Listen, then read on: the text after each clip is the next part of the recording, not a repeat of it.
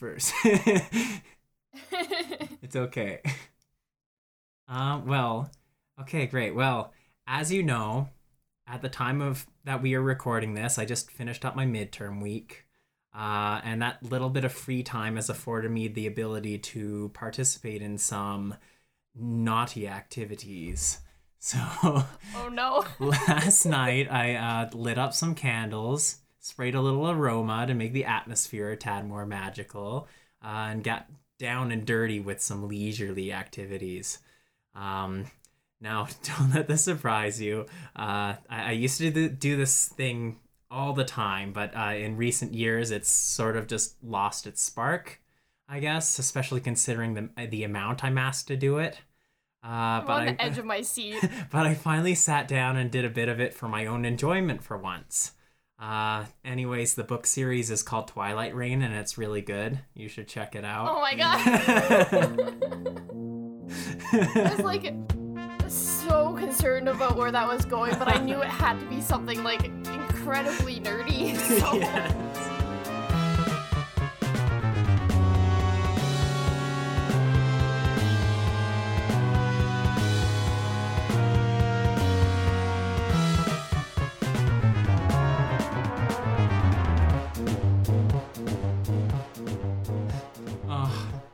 So, well, anyways, for my topic, moving on from that. For the past 2 weeks, I've been sort of in the thick, inky void of midterm season, so time I could afford to anything fun was limited. But one thing that took hold for me and pretty much consumed any spare moment I spent outside of studying and work was miniature models and terrain building. Wait, really? Yeah. Man, this stuff is so cool. Holy crap. I feel like your entire life has led to this particular hobby. Oh my goodness, I cannot wait to have a little spare time to actually build some of this stuff. Oh. What are you building? I haven't started anything yet, but I have hundreds of videos saved to my watch later on YouTube. Oh my god. I've just been going through any sort of little bit of content that I can find. Oh, it's so cool. I love it. I really do feel like your entire life led to this moment. Oh my goodness, because just little craft hobbies and things to get my hands on, and yeah, anything sort of tabletop game related. And So what are you planning on building first then? oh, I have no idea. I guess I have the opposite of no idea. I have way too many ideas. So I just have to decide, but I can't start working on this until sometime this summer, so I will hold off until then and hopefully have a bit more of an idea of what to start on. I can see you building a scaled down model of the Shire. Oh, yeah, that didn't even come across my mind. But that's something really cool I could probably do. Oh. That was the first thing that popped into my head when you said you were gonna build something. I was like, it's gotta be this. It's awesome, man. But yeah, people build to scale houses, castles, taverns and more for their tabletop game miniatures. You can build interactive dungeons that piece together squares in any sort of form to show movement speed for your characters. And D&D? Yeah, or any tabletop game. Some people act out or display historical war scenes. And there are just so many different little factions of people that interact with these tiny little worlds, and they're just so cool. So how miniature are we talking here? Because I saw something that was an electrical outlet that was actually a secret door, and when you opened it up, it was a computer room, a 1990s. Yeah. So yeah, I guess there's people who make little book nook things that just set in between books on your bookshelf, and there's little worlds in there that pops up on my Facebook all the time, and yeah, just little stuff like that. But yeah, mostly what I've been looking at is for like your classic sort of like you have miniature characters on little pedestals and they're like 30 millimeters, or some people do larger and they're like 70 millimeters.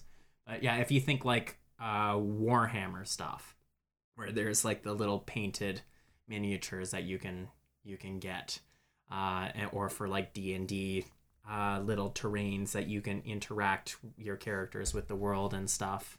So about that small. So you're more into like the character building than like the world building? Oh, I am like so into terrain. Oh my goodness. Like, oh, I've watched so many like mountain making videos and dungeon making and like interactive houses and towers and castles and stuff, and oh, it's so cool. How do they make things look so realistic? Do you know? I have like, well, there's a number of tricks, but like I just have to get my hands on some of this and figure it out. But have you ever been to one of those like huge model train shows with all like the little towns and mountain passages and stuff? Yes. Yes, I think Calgary normally holds one every year or so in the Big Four building around Stampede time, I believe. Yeah, And I think my dad took me 1 year. those are, oh my goodness. I remember just I really as a kid just like loving that. I was just about to say that. I was like, I really wanted like the realistic model trains as a kid, but we had unrealistic models and Hot Wheels. So we built our cities out of Hot Wheels and Legos. Yeah. Oh my gosh. But just those whole landscapes, like how do they make them look so real? It's wow. But yeah, like what's so great about the building process for all of these is like a lot of it is so budget friendly, and many people even like make their own tools for crafting out of stuff just like lying around their house. Like some examples are like you can use rolled up tin foil and just roll it over like some of your, like if you've carved out like a stone wall piece that gives like a stone sort of rough texture over the entire thing. And that's just with like a sheet of tin foil and a couple cents out of your budget. There's like a whole art to it, hey? Yeah, and there's like people use barbecue skewers to like stick foam together or clean up plaster. And ballpoint pens create like round divots in foam that give like a great brick outline or something along those lines. Have you seen the tiny food one? Oh my goodness, videos? yes. Where they like feed it to hamsters or whatever? Yes. Oh, that's good. Yeah, that all sorts of stuff like that shows up on my Facebook feed. I wonder how they get like a stove that's so tiny to make their tiny food. I have no idea. It's got to be like some sort of mold and then they cast it in iron or something. Oh, maybe. Yeah. Because like really they do like light little fires and stuff and heat up and Yes. It's crazy. I thought you might have a guess because you knew about how they do like the bricks and stonework and stuff. Yeah, well, normally that's just out of like either foam or plaster or something like that. And they build the walls and stuff. But yeah, to actually like light a fire inside, you would have to have like some sort of like metal cast. Yeah, you'd want to make sure that the fire keeps burning so that you can cook something, but also not in a It way doesn't that just- lights your entire yeah. structure on fire. Mm-hmm. Oh my goodness. But yeah, like aside from those, of course, there's like more specialized tools that you can use to make the process a little quicker. And I guess that's the huge thing is it may be like very inexpensive. Like you can do it for very inexpensive, but the time that it takes, like even when you have some of these more specialized tools, is a little crazy. Like it can take you like a week of full work to actually craft like a small house or something, and if you're working on it full time.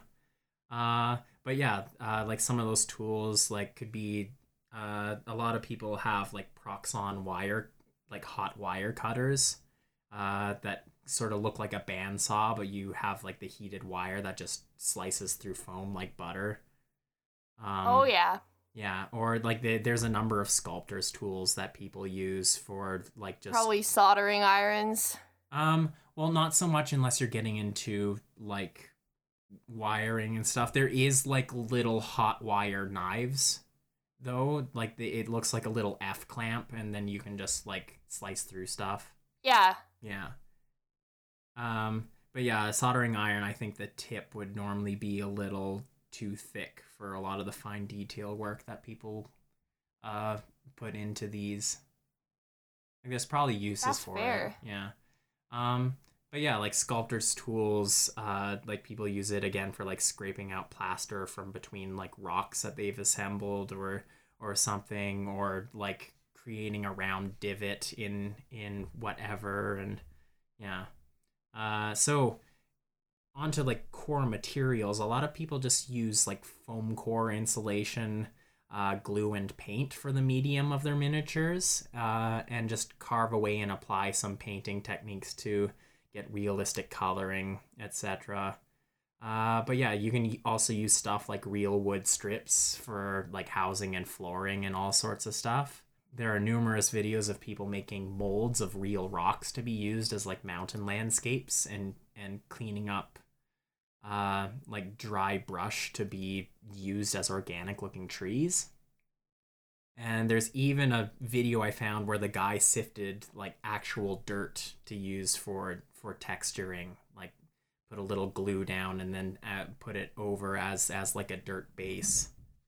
Oh my god. Yeah, it's wild. And you know, I was really into nail art for a bit, and I could paint like tiny designs and stuff, but I can't imagine doing like an entire house or even a city on a scale that small. Like, hurts my eyes to focus on something so close to my face for that long. Yeah.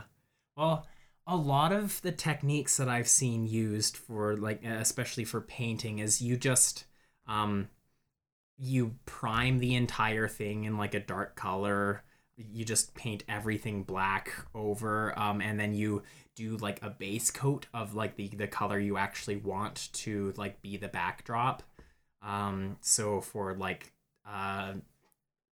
sort of grassland terrain or rocks, you might start with like a dark gray or a dark brown. And Right. then you like put in like a wash of several different colors that you want to make it look more natural. Like it's not just a static color. And then you take over that and you do like highlights and stuff, whatever. But then you do like a dark wash.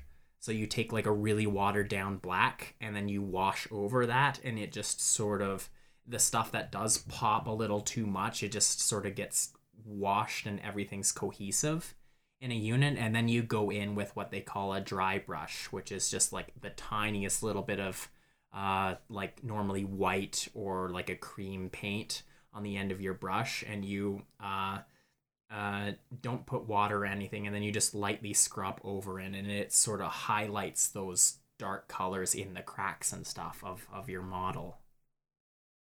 Sounds like Yeah. So everything up into the highlights and stuff sounded like doing the base of a Bob Ross painting. yeah. But yeah, like it's a lot of it isn't like really fine detail paint work that you have to like concentrate a whole lot over. It's a lot of just sort of layering and randomness, so you don't have to like get right up in it and hurt your eyes until you get into I like see. miniature painting, because that stuff is normally like high detail work. I think that's more what I was thinking of, was like the miniature painting. I guess if you have like a big enough magnifying glass Yeah. and a steady enough hand, you could do it. Yeah. I mean, there's those like soldering iron like stand stuff that you have the giant magnifying glass that you can like move in front of your face as you're working. Oh my You god, could Andy probably- has one of those, and it has like 8 spider arms with like clamps on it, so you can like Yes. hold things from different sides. I It can looks kind of creepy, to be honest. I can but believe Andy would have something like that. it's crazy. Yes. Oh my goodness.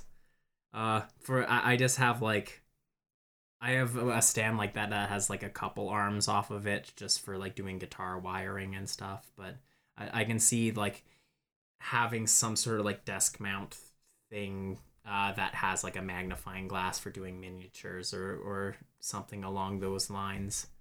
His is for doing electronic work too. Like he solders things to fix them. This is me realizing that I don't really know what kinds of things he uses it for. I think he's I think he's gonna build custom sensors for greenhouse this year with it. Anyway, I'm getting off topic. Oh, so anyways, yeah, some of the more interesting techniques that I've witnessed are there's this really cool, like you can just purchase like soft woods in like various like dowel shapes, like square or round or uh like 1/8 inch sheets or 16th-inch sheets and like cut them all up for doing floorboards or house posts or whatever. But if you take that and like cut it out with an X-Acto knife, so it's all sort of like rough looking, you to make sort of an older tavern or whatever, you can take a steel brush on this like very flat, straight grain wood, and you can rub it, rub the soft wood against the steel brush, and that creates like a really deep sort of weathered grain look. And then yeah, like once you put the base coat, like a dark stain over it and dab it off, then it seeps into that grain and makes it darker and really stand out. And it's amazing. It really like looks woodworking like at the smallest possible scale. yes. But yeah, like even something like you just take a steel brush and you just rub it all over, and then that creates such a textured layer and it looks like grain. And all you need is like a balsa wood that you could find at any hardware store for like $2. And it's I could really get into this. I can definitely see that. I was just thinking of like myself really getting into this. I was like, I don't think I could do it. Like I don't think I have steady enough hands, enough coordination, or the patience to do something like that. But if you get really into it, I would love one of those outlet things where like there's like an outlet that doesn't actually plug in your house, but it opens, and then there's like a tiny room behind it. I think that would be cool. Oh, but then also you have to think like if somebody tries to like plug into that thing. That is true. It could cause a lot of damage. Well, Yes. maybe if you made the outlet so that like North American things wouldn't plug into it, like you make it like slightly off size, so people are just like, where will my stuff plug in? And then they look for a different outlet. Yes. But still, like crafting out of foam and stuff, if somebody tries to put like a plug into that, it's just gonna like crunch. That is true. Yeah, you'd have to get like an actual plate and like really solidly glue it in there. But those do look so cool. Like a little world behind the doorway, or like one of those little book nooks. Oh. Yes. Or there's a painting that hangs somewhere in your house, and if you take off the painting, there's like a little world behind it. Yes. I think that kind of stuff is so cool. Oh, it just little hidden worlds. I love it. I talked about the dry brushing just a little earlier. And a really cool thing, like a use that I saw for the dry brushing is like not only for like doing rock faces, like I said, but you can do it on like floorboards. So like you have your base stain on the floorboards, but then you go in with like a little light dry brushing around what would be high traffic areas, and it looks like it's worn to like people's footsteps. Oh, cool! And around that room and stuff, and where so it's not just like making new. Yeah, you would go like heavier around doorways and stuff where like a lot of people would go through, and then you would go less heavy around like corners of the room and close to the wall where people wouldn't normally like walk and stand. So it's not just like making a new house or anything. It's like you can make something that looks like it's actually lived in by these tiny people. Absolutely. Yes. That adds to it so much, I think. Mm-hmm. And most wild thing for like D&D and tabletop gaming is people make like multi-story houses that the stories come off like one at a time, so you can like play around on the first floor. Like if you go into a tavern, there's like the kitchen and the seating and bar area and whatever, and then up the stairs you can create a second level that just like fixes on top of that with like magnets or just like set in place with like wood on the bottom, and then you could have like an inn level on top of that, and you could have like 4 stories of playable space that you just take one off after the other, and all of those are workable rooms that you can put your miniatures in. Can you imagine though, like preparing a D&D campaign is already so much work, but to build a miniature like tavern or dungeon or whatever, oh my, it would be so much effort. I can't. But that's where like it would take a little planning like before you even get into the campaign. But a lot of the stuff that you do, like you can just make like grass terrain or woodland terrain, or like cave terrain, and then have it just all pieced together in little tiles so you can like customize it on the fly. And like as long as you have those pieces and you can create that like beforehand, then you can pretty much piece those little bits together in any sort of way that you want. So it's like customizable. I think that's an important part in a D&D campaign, because you don't want to like railroad your characters into doing what you wanted them to do. Yeah, so like a lot of people will do like 3-inch squares, and then they'll like divide those 3 inches into like 9 panels, and then that's your like 5-foot movement speed for D&D or whatever. And then you just put like magnets or whatever on the side, and they all like interlock together, and you can do whatever order. Like if you have a road going through, you could put a bend piece in, if you want to customize it. And it's just, it's so cool. That is really cool. It's like being a kid as an adult. I don't know how else to say it. It's like the step up from building like a Lego city. Yeah, yes, that is exactly what I was trying to say. It's like I'm Will Ferrell in the Lego movie, and except for I actually play in it. It's not just there. I've never seen a Lego movie, and the only Will Ferrell movie I've seen is Elf. Oh no. Elf's not a very good movie. Oh, I love Elf. It is very much the Will Ferrell type of humor, but it's got some good stuff, and it's got heart.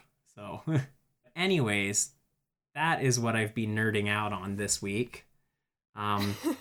If I don't speak to you for several months this summer, it's most likely because I'm building and sitting in my own little world in a dark room somewhere. That's fair. I mean, maybe I'll come pull you out of your little world with what I'm going to tell you about next episode. Ooh. Yeah. Okay, no spoilers, though. Oh, yes, no. Okay, that's it. Bye. Okay, bye. Thank you for listening to the Arcana Archives, an exploration into nerddom. If you have any questions or suggestions for future topics or guests, please reach out to us at arcanacollective.archives@gmail.com. Or follow us on Facebook or Instagram with the username @Arcana Archives. Hope to see you again.